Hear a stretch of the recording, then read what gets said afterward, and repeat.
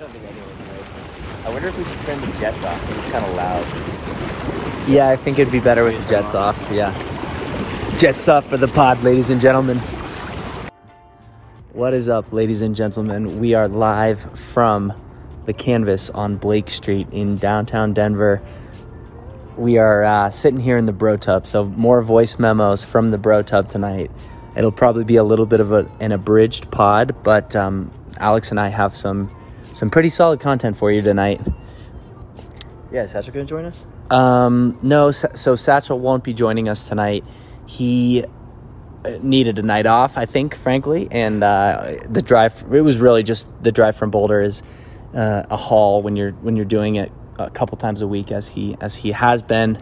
And it's late at night. Exactly, it's late at night. But that said, him and I will probably do a pod from Telluride this upcoming weekend with our buddy Tom, who works at Brundage Ski Mountain, and that was a long-awaited episode that we ended up removing from being published on Spotify because of the audio quality was so bad. Tom didn't have any solid Wi-Fi up there, so we'll do a pod from Telluride and get his crystal clear audio. I'm looking forward to that. That'll be great. I'm jealous. Yeah, it should be good. They some Telluride BroTub sessions in. We will. They have a BroTub right at the base of the gondola. It's our friend's house. It's like a $10 million house, I swear. But it's part of Picasso, which is like a partial ownership, home ownership. So really cool option, kind of like a timeshare, but you actually own the equity in the home. Much fancier. Yeah, they're all luxury properties. Something I would like to look into if we were thinking about getting a second home, which obviously not at that stage of life yet, but a super cool concept for ski mountain houses and stuff like that. You guys should just lob questions at people as they get on the gondola from the hot tub and then record it for the pod. We'd get some hate. They'd be like, get the hell out of the hot tub. No, that's a good idea though. Maybe we'll try to get some rando's opinion, maybe even at the bar downtown. Such a cool town. But let's start off with a little product review. You said you saw a video you wanted to tell me about? Yeah, I saw a video of this guy who worked at a ski shop on the East Coast, and he was talking about a wax product that they really like.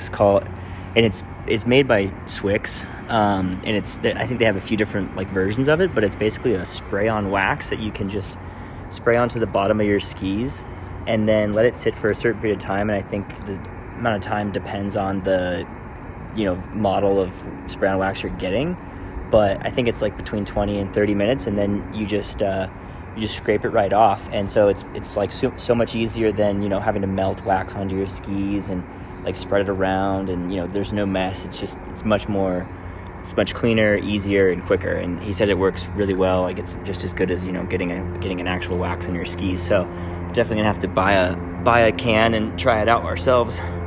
Yeah, one question I have is, wait, so you have to scrape the wax off of the ski after you use it? I think so. I think you have to scrape the excess off. I could be wrong about that. So kind of like re-waxing your surfboard or something? Yeah. You only get a couple uses out of it or something? Yeah, I think so. Okay. I guess that's similar to any wax you would get on a ski, right? They'd probably scrape it off at some point. Yeah. It's not like that Phantom Glide stuff where it lasts forever. It's much more of a temporary solution. Probably get one or two good ski days on it, and then you might want to do it again. Something you could if you lived in an apartment, you come home from the weekend, you're sitting around on a Wednesday night watching TV, you just pop your skis up on the couch, spray it on, scrape it off, and you're done.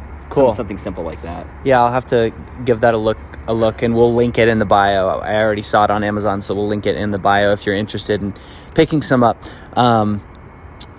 Interesting as well, they have different waxes for different temperatures, so depending on if it's a cold winter day or if you're skiing spring snow, you're going to put slightly different wax on there, which is what you want. So very cool product. I think I may pick up a can now that I have some new skis. We could actually use it rather than, because you don't want to be spraying that stuff on skis that have absolute gouges in the bottoms down to you can't just spray over your core shots. You actually have to get that repaired. So but yeah, I have a new pair of Enforcers that I got mid-season. Shout out to my old boss for hooking it up. But and I owe him a bottle of tequila, which I'll be bringing to Telluride. But anyhow, I got a new pair of skis I won at a raffle. Yeah, talk about those. What kind of skis did you get? I got some Liberty Helix skis, which I feel like they're kind of maybe like a twin tip all mountain, 98 underfoot ski, but the graphic on the top is Coors Banquet. It's pretty sweet. One side says Coors, one side says Banquet, and then it's got like a road, the I-70 road from Golden to Avon, I think, which is where Liberty is headquartered. Oh, that's so cool. Which is sick, right? So they've got a sweet top sheet, and then the bottom I think says like Coors and then Liberty on one of them or something like that. So it's a pretty sweet. It was a pretty sweet raffle grab. I need to take another look at those because I posted a photo on our Instagram of your skis, you and your skis at Vail this weekend, on our story, and I need to take another look to see that map. That's super cool. They're giving away that same pair of skis at the Golden Mill. That's a shameless plug to go to the Golden Mill. It's a great place. Everyone should go to the Golden Mill. Great place. There are self-pour stations. They have, I think, like upwards of 50 beers and cocktails on tap. There's so many options. It's kind of overwhelming. Never have to wait for a waiter or a waitress. So that's definitely an upside. There's always fun events and live music going on there. In the summer, it's absolutely popping. You can go hang out by the creek and then grab a drink, grab some food, delicious barbecue, sushi, ice cream. So definitely hit up the Golden Mill if you are driving, on your way or home from the mountains for that matter. So as we sit here in the hot tub, we have some mounting news in the mountains for you. Unfortunately, some sad news. Today in Aspen, there was a Maroon Bowl avalanche that killed a backcountry skier. That brings Colorado's avalanche death toll to 9. Alex and I were just talking about how unstable and unsafe the avalanche conditions seem to be right now. Just given the number of avalanches that we've heard about. We're starting to get into the spring skiing season, I guess, and that's typically a time when you have even a higher number of backcountry skiers going out.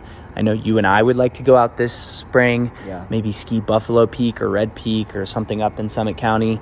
And we're inexperienced, we should mention, and we so we would want to be going out with people who know what they're doing. I have, lots of friends who have a ton of experience, and probably would be happy to take us out, but we're going to wait until the conditions improve quite substantially. Like, I think once you get into later May, the snow conditions typically improve drastically after everything starts to melt and you start to get one solid layer of snow rather than layers on top of one another. So I think we're going to wait and watch the snow conditions closely. But according to this report from the Summit Daily, Aspen Highland Ski Patrol couldn't even get to the caught skier because of continued avalanche risk. So they had to call in Mountain Rescue Aspen to fly in a helicopter to get this guy. But at that point, it was already too late. You have to be super swift. These guys, I'm sure the rescue crews were super swift, but every minute matters when you're in that situation. Our buddy Ben is a EMT down here in Denver, and he was reading some stats to me about CPR, and if he said that of the people who receive CPR, 95% of them pass away. There's a 5% survival rate. Wow, I would have never guessed that. Or maybe it might have been 5% without irreparable damage. Wow. So it's like, it's serious. Every minute counts in that situation, especially when it comes to your brain and your heart. So I feel like if you don't have oxygen flowing to your brain, that's where it makes it so much harder for you to recover, just because I think like any time without oxygen to your brain, like it starts dying really, really fast. Yeah, absolutely. Which is terrifying to think about. Yeah. But yeah, I mean, I think the backcountry it sounds like it's sketchier this year. My mom sent me an article or a news story that was like an avalanche on Berthoud Pass last weekend, or early this week, I think, caused or almost killed 2 people in a car because they were just driving across the pass, and the avalanche came all the way across the road and just barely missed them, but it would have just swept their car right off the road and like down into the ditch or into the side, of the hill of the mountain. And so it's like even scary just thinking about like I could just be driving across the pass, which is something I do all the time and never think about. And a ton of snow could just come flying my way. Yeah, no, I've seen it. I've actually seen it before. I've been stopped by an avalanche before. And in that instance, we were on Loveland Pass driving back from 8 Basin. Avalanche had come across the road and actually caught a few cars. Not a big enough avalanche to take cars off the road, but big enough to trap the cars. So we had to wait for rescue crews to undig the remaining cars. And it was one of those instances that makes you think like, wow, we could have. We were only a couple cars back. It was that close. If I had left 5 minutes earlier, if I hadn't yelled at Alex to hurry up and take his ski boots off, Exactly. So I think the takeaway for our mounting news in the mountains is just be really safe out there, not only with avalanches, but just it seems like there's been extra amount of skiing and boarding related injuries this season, with people hitting trees or getting buried in tree wells. Yeah. And it will probably continue to be a snowy March. It is Colorado's snowiest month. If you didn't already know that, March is Colorado's snowiest month. So just be aware out there. Yeah. All right, we have one more mounting news in the mountain story, and that is Vail is claiming that they need to retrain their customers to eat in restaurants after COVID. And we're going to link to a Summit Daily article that talks about some of Kirsten Lynch, Vail CEO's comments about it. Alex, you read the article. What were your thoughts? Yeah, I mean, it sounds like, the CEO is blaming the fact that their food and beverage or food and dining sales are down, or aren't not down, but aren't where they want them to be because they had created all these options to eat outside and social distance during the pandemic and all that. Now people are like, oh, it's actually pretty nice to eat outside and grill out on the deck and not spend, $25 for a cheeseburger, which I totally agree with. So, but I also, I think that they can't take that stuff away though either. Yeah, no, I see that point. I think they probably have trained some people to do that during the pandemic in particular. And those decks are so great. The grills are great. But I would also argue that they are being a little bit skimpy. Because every time I have walked into a Vail Resorts lodge, it's been packed full of people. They've got to be selling massive amounts of food and beverages, and the margins are great. So and actually in the article, Kirsten does say that their ancillary businesses are up year over year. So I guess, maybe they were expecting that jump in revenue to be a little bit bigger even. Yeah. But yeah, I don't know if I agree that they should be trying to untrain the people from eating out on the decks, because it's something that I love about Vail is that they do have some really good decks. There's some, you can have a nice time having a beer in the sun or grilling up a cheeseburger, bringing your own food up there. And now they're starting to remove the grills up there.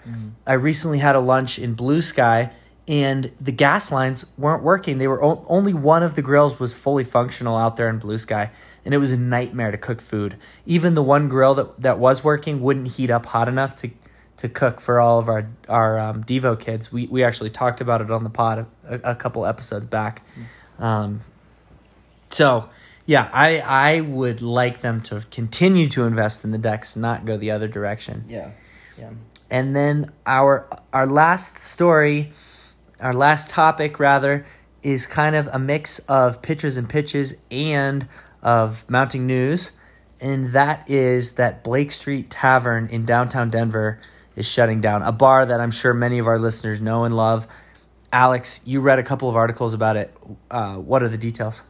Yeah, so, in both articles that I read, they didn't give a reason for why Blake Street is shutting its doors, but after 20 years of being a sports bar in Denver, they're gonna close in early April after the Rockies home opener, and so that'll be it. That'll be the last time we get to go to Blake Street. And we go to Blake Street all the time for either the Volo League to do the Flip Cup after the games, or just watch sports, whether it's the Avs or the Broncos or really any other NFL Sunday game. I feel like that's the place we always go to. So for sure, it'll be a bummer to see it go, and hopefully something cool will replace it. And my thought was, we do a bar. We buy Blake Street and we open up another bar, and it's dynamic pricing where it's like supply and demand. Where if the demand of vodka Red Bulls is going up, then the price goes up. Whereas the demand for tequila sunrises goes down. Maybe the price goes down, entice people to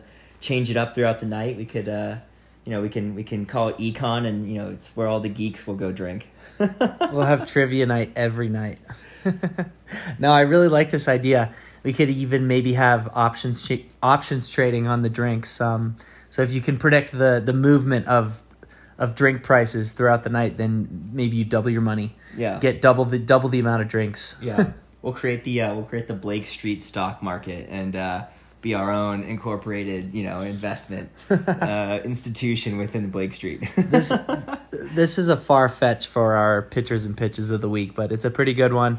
And we do hope that something good goes in there. It'll be interesting to see because they haven't released any additional information. So there's definitely more to come on this story. I wouldn't be surprised if they were like, oh, we're shutting our doors, but they're opening up a different concept there. Yeah. So it could be too like the people who own it now just don't want to run it anymore, and they're going to sell it to somebody else. And True. Maybe you have to maybe there's some rule or some way that it's easier for them to sell it, and then reopen as something different. For sure, it's got to be profitable. I mean, that place always is busy. Yeah, I agree. Well, that is all we have for today, but thank you for listening to another episode of That I-70 Show. Make sure to get out there and do some spring skiing. Bring some costumes. We love seeing, everybody loves skiing in costumes and seeing happy faces in costumes. So we'll be doing the same this spring. It's officially time for some spring skiing. So get out there and pray for snow, y'all. We're not done with the season yet.